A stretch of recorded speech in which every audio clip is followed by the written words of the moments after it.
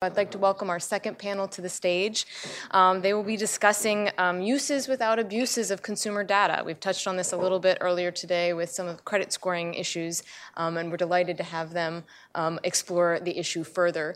Moderating our discussion is going to be Colin Wilhelm, who is a reporter for the Washington Examiner, where he covers economic policy, and we are delighted to have him with us here today. And it looks like just in time for the set change. Y'all can walk on. Thank you so much. Please join me in welcoming Colin. We can go on. Take our seats. Oh, and the panel. We were just going to leave you up there to do your own thing. Yeah, I can do 40 minutes. Well, thank you so much to Cato for having us today. Thank you all for being here. I'm interested maybe in a little bit of interaction to begin with. Show of hands, who's familiar with alternative data uses in financial services? So we got a pretty informed crowd here, but still some hands down.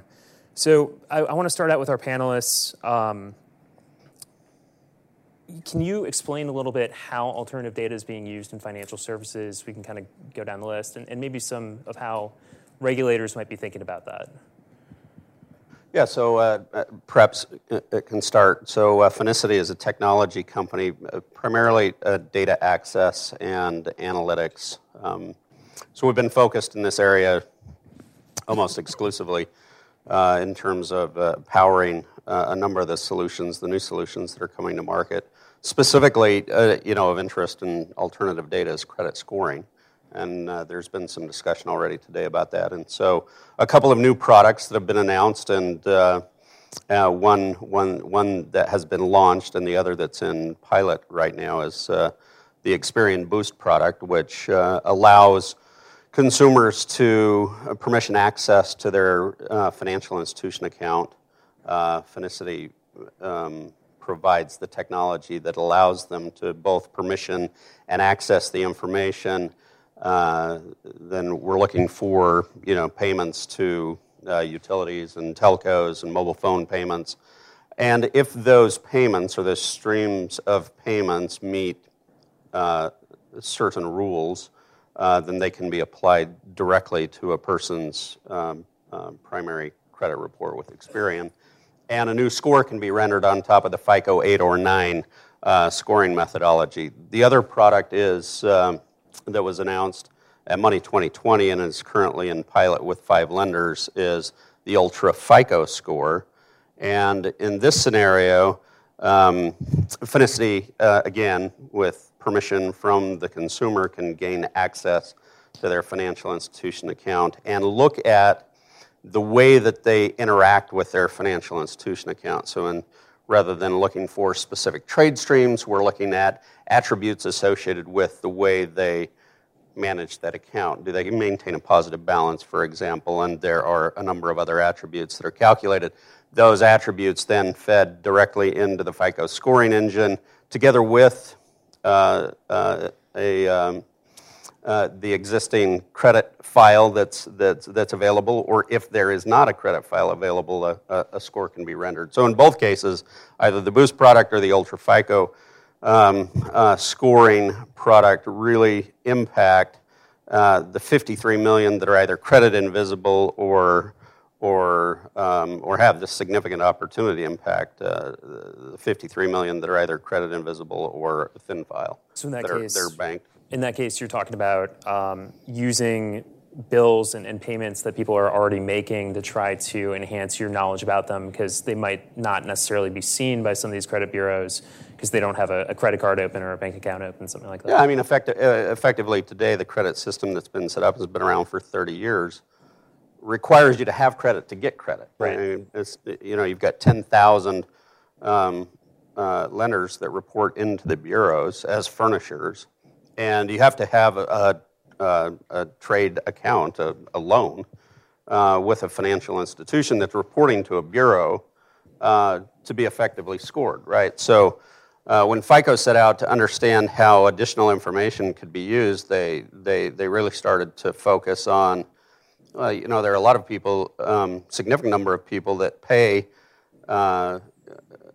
for services on a monthly basis that require them to be responsible payers to have those services, like utilities of all kinds, mobile phone, telcos, and to the extent those payments are being made regularly, then that data, if we can get access to that data, then we should be able to render a score, which is really, two pillars: a person's propensity to pay and ability to pay, to gain access to higher quality credit. So. Rob, can you talk a little bit about how banks might be thinking about alternative data? Are they able to use it to the extent that they might want to, or are there any sort of hurdles to that? Yeah, thanks, Colin. And first, let me start by thanking Cato for hosting this discussion on a really important issue. I know personally, this is why I do what I do. I think there's a lot of opportunity, and our banks think there's a lot of opportunity for data to help drive financial inclusion and bring more people into the banking system. When you start looking at this alternative data, it can be really powerful, and it can be used to include a lot of people. But if used the wrong way, it can also be used to exclude people. So we want to be really careful about how we're using data, and that's what we see in the banking industry today.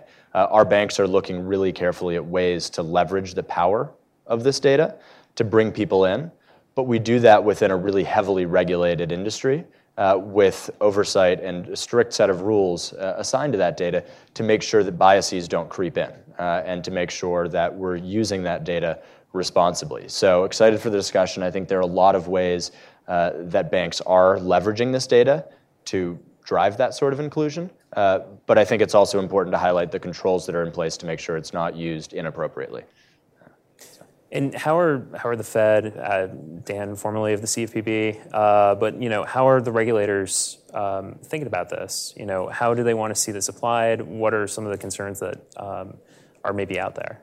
Yeah, no, thanks for the question. I think I'll start a little bit by taking a step back and talking a little bit about what we're seeing by so-called alternative data in terms of at this point. So we see a lot of institutions using a wide range of data in fraud detection. So, a lot of these online channels they create greater opportunities for fraud, but there's better access to information to help combat fraud. So we see a lot of uses of non-financial and other data to help combat fraud. When we talk about alternative data on the lending side, at this point, we're not seeing a lot of non-financial data. So when we talk about non-traditional data, it's been more new ways to get access to information that speaks to cash flows, income, and expenses, and more sophisticated algorithms to analyze that data and determine whether or not you want to provide credit to somebody. So I just wanted to be clear there that we're not seeing, when we say alternative data, I know that sometimes you think of non-financial data. We're not seeing a lot of that at this point. It is mostly different ways of looking at financial data. And to leverage on what Rob said, yes, there is great potential here for increasing financial inclusion, and you have to balance that against the potential that the data could be used inappropriately, that the data might not be as predictive as one had perhaps thought going in. And so you have to be careful that you don't have the unintended consequences, because you have the opportunity for both good things and bad things to happen at scale. So that's how we're thinking about that now, which is really trying to bring the balance into the discussion, but recognizing that we've got to be really careful with these new data elements and these new algorithms to make sure that we're getting the intended outcomes. And that's interesting that you say it's being used right now more for fraud prevention or detection rather than underwriting, because I feel like that's where a lot of the conversation is, but maybe there's still kind of a feeling out process as to how this can be used for underwriting and what some of the most effective data points might be, but also making sure that you're not violating something like a fair lending law. Exactly. I think that institutions are a little more cautious on the lending side for good reason. But we do still look on the fraud side. We do want to make sure that if the data you're using to trip fraud flags, if it's resulting in somebody being denied a service or being steered to a different service, that you are also looking at the predictability of that data, and that you're not inadvertently steering people to more expensive products or to other less desirable products because of an inappropriate fraud flag. And Dan, you've looked a lot at use of consumer data.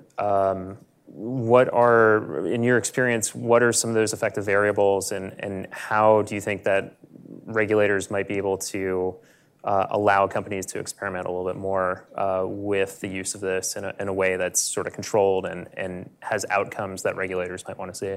Sure. Thank you, Colin, for the great question. So I think I'm wearing kind of 3 hats now. One is the former hat as the head of CFPB's Innovation Office, the current head of Adjunct Scholar at Cato. This is my first Cato event. Really thank Lydia and Diego and George for setting this great event. And the third hat is sort of I'm also an advisor to a lot of fintech companies, both at the early stage and the growth stage firms. Many of the companies are using what we call alternative data, not just sort of in underwriting, right? Just thinking about the concept of PFM, right? Personal financial management. It's been around for more than 10 years, right? But I think more increasingly, as the data becomes more available, as the quality of data improves, some of the non-bank companies are able to leverage that data to really predict someone's, upcoming bills and help people more effectively. More, in the past, PFM more of sort of is passive, right? Here's the financial picture. You manage yourself. Now companies are getting more sort of active, helping consumers more actively, proactively even manage their financial lives better. Now, what we talk about alternative data here on this panel probably is more relevant to how the new data source can be used in credit underwriting, right? I think the goal here is obviously about financial inclusion, right? So when I was at the CFPB, when we look at this case with Upstart, Tom, you worked with me on that case for probably too long. I don't know if that's good or bad. I think at the current stage, a lot of the fintech companies, even banks, are thinking about how we can leverage this new data, which is mostly, as Tracy mentioned, cash flow data. And in some cases, in Upstart's case, they use educational variables as well in their underwriting. It is really sort of how can we use the new source of data to incrementally improve financial inclusion. So folks, I believe most folks in this room, other than some of the Cato interns, because they don't have a credit file yet, but we probably can comfortably get any credit at a very low cost at any financial institution. But if you're young, if you're a new immigrant, if you are, what we call traditionally underserved, it is very difficult to get affordable credit at any institution. Now, with this new source of data, and with also machine learning and AI, we can possibly increase the likelihood of this new population, of this underserved population to get credit. So that's what I think where the experimentation has been mostly, and it's sort of a kind of like second look, if you will, right? But ideally, if we believe this technology is mature enough and the data is good enough for lenders to really feel comfortable using them, there shouldn't be any second look. There should be just one look, right? So on the within the banking system, I think there's a lot of reluctance from bankers to use this new source of data or experiment with machine learning. But I think the desire is very strong. I'm also advising a lot of the companies at McKinsey. So McKinsey has done a study. So they show the number one actually obstacle for banks to adopt machine learning or look at the non-traditional data is actually talent and the IT system, right? They don't have the kind of capabilities. That's where fintechs can help. A lot of fintechs are actually trying to white label their service to banks. Upstart is one of such examples. So I think it's going to take a while for regulators to really be on the same page. And I think the innovation is happening in Silicon Valley, in New York, in everywhere in the country. Is really at a breakneck pace. I think it's really important for policymakers, for regulators to really get ahead of the curve and understand the implications and to work with the banks. I think at the end of the day, banks have the biggest reach to the customers. So fintechs can do so much sort of on the edge, on the fringe. At the end of the day, they want to work with the banks. And that's where we see the biggest impact is going to come. Go ahead, Rob. No, I was just going to say we see a lot of the same thing. Our banks are really eager to work with a lot of the startups in this space, and we see the development inside and outside the banking space is really supporting that same goal. We all share that goal, right? Extending credit to as many creditworthy borrowers as possible. But as we think about sort of the alternative data space, the rules really, particularly as we think about AI and some of these new technologies, the rules are different depending on the use case, and they should be, right? If you're trying to find fraud and you have an AI algorithm that really reliably finds fraudulent transactions, you might not need to know exactly why it's flagging those transactions. But if I'm making a loan, I need to explain why I'm turning a borrower down. And you need that level of explainability to figure out why is this algorithm making the decision. And if we think about what AI is at its core, is it's moving from a world where we have a hypothesis, we test it, and establish causation, to throwing a bunch of variables into the washing machine and figuring out what things that we may or may not have realized are correlated to each other. And so that machine may go in and say this one factor is really highly correlated to creditworthiness. Well, it may also be highly correlated to something else that you can't make credit decisions on. And so I think from a banking perspective, banks need to show not only that this data is predictive, but that it's not relying on protected classes and making loan decisions based off of criteria that banks aren't allowed to.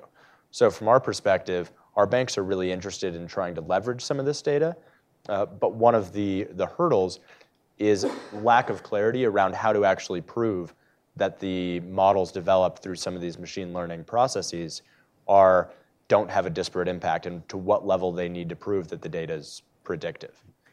I would add to that from a regulatory standpoint. Certainly, there's the ensuring that the data is predictive and it's not otherwise discriminatory in any way. But you also have the transparency aspect of it. You mentioned having to, if you decline a loan, having to tell the borrower, the applicant, why they didn't get the credit. So there has to be some transparency into which factors in this algorithm resulted in the denial, so you can tell that to the borrower. I think there's also this idea that borrowers should have some understanding of which data is being used, and perhaps even an ability to make sure that that data is accurate.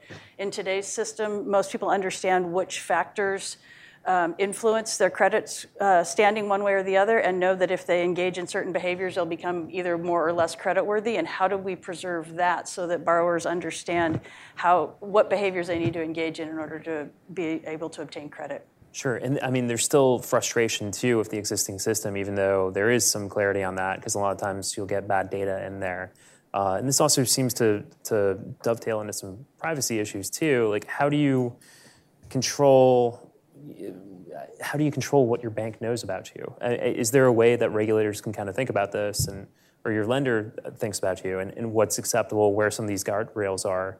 What do you think going forward can be done to kind of provide a path for that, to where you say, hey, there's some innovation here, but let's balance it with not overstepping in terms of what we're collecting on people. Obviously, there's a lot of privacy concerns going on right now. I think I can talk to that just a little bit. The fintech world is moving very, very quickly, but our philosophy is essentially it needs to move in lockstep together with the mainstream of the financial services industry, and that means that we need to partner. We need to understand both the concerns on the regulatory side as well as the concerns for maybe disparate impact on data. All of that said, I think our view is that you can't jump immediately to pulling transaction data and doing 100% underwriting on cash flow. It's likely not going to work. The way that we get there is we use models that everybody accepts today, right, as a standard, and we augment those models in a way that those models, we can rely on the predictive nature of those models enhanced by additional data. And so we actually can test with additional data with certainty what the risk analytics look like. And to the extent that we can go about it in that fashion, then we're going to be able to move forward to a place where, who knows, maybe one day we'll get to a 100% cash flow underwriting model, and we can do it quickly and easily, and the algorithms are well understood, the risk metrics work, FCRA compliance catches up with new data types, and consumers are fully protected in their ability, as they are today under FCRA, to have access to any report that's created on their behalf, and if there's a credit denial, they have the ability to review and dispute, right? So creating the CRA framework around new data and data types and what a furnisher looks like in a new world is those are challenges that we need to think about and work through. But there's no reason why today we can't start making significant progress in bringing more people into access to higher quality credit, lower cost credit, based upon the access to information. The data is really indisputable. It is very predictive, and the existing models that are out there today speak to that. Since 2010, there's been a significant amount of work done in this area to understand how transaction data can be used to understand and predict clearly ability to pay and propensity to pay, and so there's no reason why we can't start making that progress today. And I think that the two examples of that, both the Experian Boost product, which really just adds trade lines to your existing credit or creates a credit profile for you with trade lines and utilizes the same scoring methodology that's already been tested through FICO 8 and 9 and is widely used in the financial services industry. That's a great example of leveraging today's risk analytics and improving inclusion by creating access to more information, right? And Ultra FICO, same thing, right? They're using FICO 8 and 9 algorithms to improve with the addition of data, more data to include more people, but rely on the predictive nature of those analytics from the past. So I think to the extent we can leverage that, we can move forward. To the extent we can move forward, we can start looking at additional uses for that data. Yeah, and let me just add on the privacy point. I think it's a really good question. And when you start talking about data and leveraging more data and using more of a customer's digital footprint in making these decisions, it's important to note that financial data is already held to a higher standard. There are rules in place. Gramm-Leach-Bliley protects financial data at the data level. So nationally, as we're having a conversation about data and privacy and whether or not new rules are required, it's important to note that there already are these sort of rules in the banking space that require customers be notified about how their data is being used and where it's being moved to. So when you talk about privacy, really banking data is the gold standard today.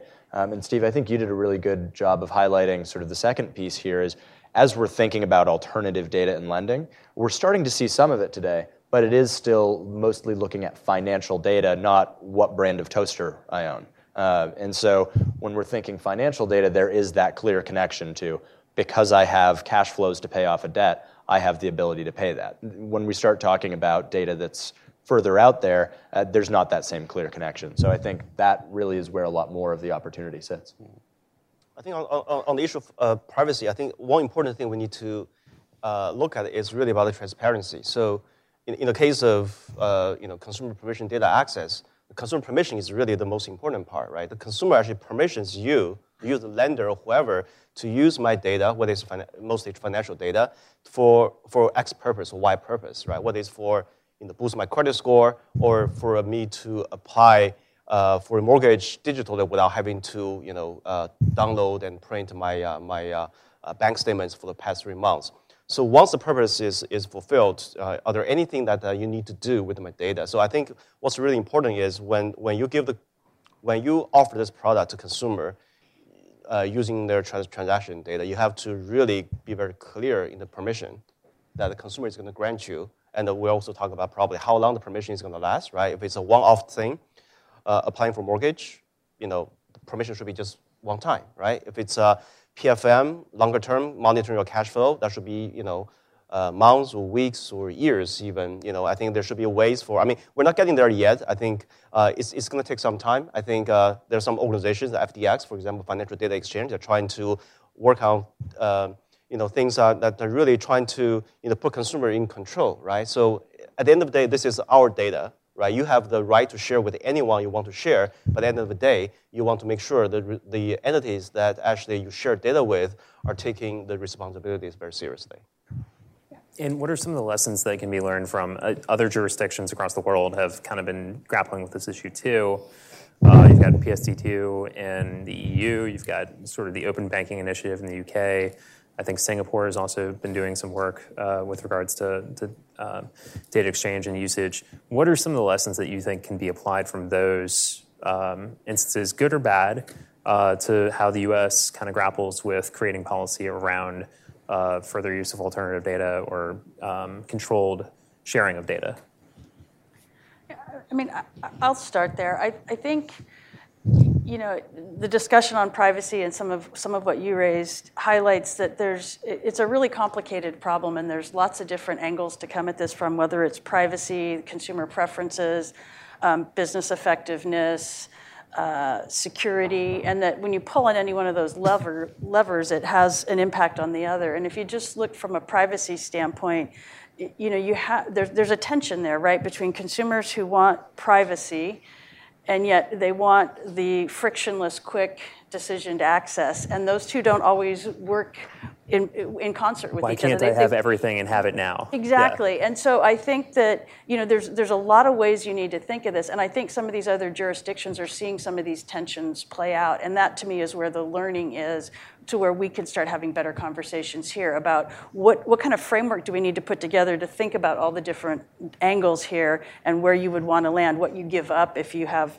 privacy here versus privacy there on the spectrum. Yeah, and I think, no, go ahead. Just give a quick example of what some of those tensions might be specifically, or how they're being seen specifically. Yeah, so privacy is one of them.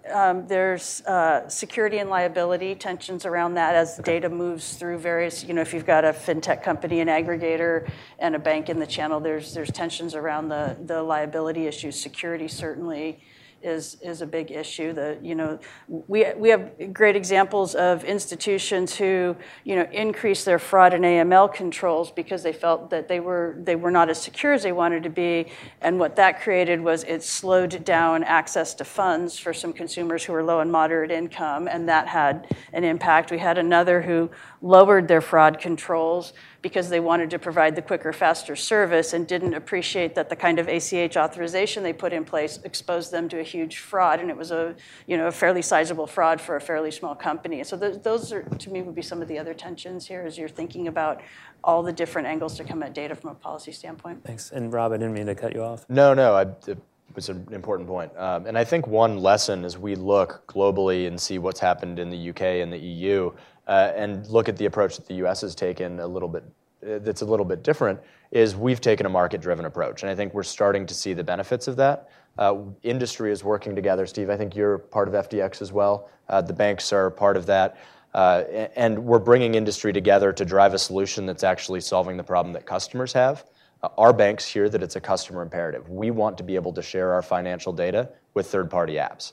And because of that, we're working together to make that happen. Where when you look at jurisdictions like the UK, they have requirements for this, but those requirements only extend to certain accounts. So if I'm using my deposit account and my debit card for payments in the UK, or the equivalent, then that's included. But if I'm using my credit card, those transactions aren't.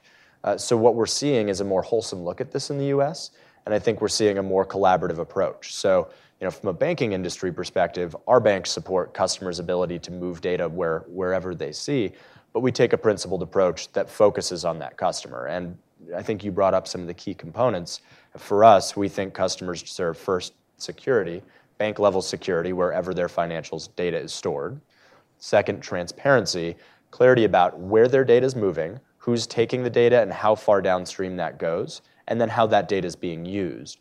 And then finally, third is control, the ability to turn off the spigot when you're no longer using a service. Dan, I know you sort of hinted at that as well. And I think we're making really big strides in that with some of these technical standards like FDX. Yeah, so if I can speak to that for a minute, the objective, I think, in the U.S. is to clear the path for great innovation. So to the extent we hold back or we create friction, innovation is stymied or halted altogether, and I think that's some of the impact that we're seeing in some of the other jurisdictions. So this is clearly in the U.S. today, at least it is a market-driven approach. FDX is the first organization of its kind that represents the ecosystem. So it's fintechs, it's banks, it's aggregators, it's those who who utilize the data, those who are stewards of the data. And it's interesting that many, fit on both sides of that aisle. They may be stewards of the information, but they also utilize the information. In the case of many banks, 20 years ago, 4 companies got together to talk about how devices in short range could talk to each other. And they set out, they were all fierce competitors. They got together and they said, if we don't work together, we won't create an ecosystem that allows for open innovation. And today, we all have devices that have a little logo on them that refer to Bluetooth. Today, billions of devices connect without consumers even thinking about it. And that's because industry got together and created standards around interconnectivity, standards around secure data transfer between devices, standards around handshaking with devices, standards around how that Bluetooth, the Bluetooth wireless range works with other wireless frequencies like cellular frequencies and 802.11 with Wi-Fi. I mean, all of those things were solved by an industry group that now has 30,000 members, billions of devices worldwide connecting, and it's a perfect example of how industry can solve these problems if given an opportunity to do so. So, Financial Data Exchange now has 25 sustaining member organizations. We're addressing things like user permission, data traceability, the ability to turn on and turn off access at your primary financial institution. You allowed your data to be used to underwrite a mortgage, and that shows up in your dashboard. And if you want to turn it off and it's still there, you can turn it off. So the ability to permission which accounts you use for different types of things, not just all accounts. So you could choose to add a checking account to a PFM and a credit card to some other kind of a product. So it really creates the standards for security, for data traceability, for user permission, and puts the consumer in control. And I think that's really what's going to drive continued innovation in the space and allow this interoperability concept to flourish, so that we can really achieve the objectives, which is to utilize data in ways that absolutely benefit the consumer and bring them into the fold of the very best financial products and services. Yeah, and it's funny, just listening to this seems like common sense, but it's important to recognize how far we've come, right? It used to require customers giving up their username and password, something that any security expert ever will tell you is a terrible idea, to their most sensitive thing, their bank account. And we've moved to a world where customers actually have control over that from this sort of privately and industry-driven approach. So I want to give the audience a chance to ask some questions of this excellent panel. Can we line up? So we've got one there, and then another there at the top, and then we'll try to get these two up here. Good morning. How are you? My name is Evelyn Williams, and I'm with the Securities and Exchange Commission. And this question is to Rob. You mentioned earlier that you wanted to prevent biases from creeping in. My question to you is, what measures does the ABA have in place to prevent bias, unconscious and conscious bias, as it relates to consumer data? Yeah, so that's a great question. And as the ABA, we're not actually using this data ourselves to make those loans, but our banks are subject to all of the suite of regulatory of rules and regulations that are in place to make sure this is the case, from UDAP, where we can't undertake unfair, deceptive practices, to fair lending.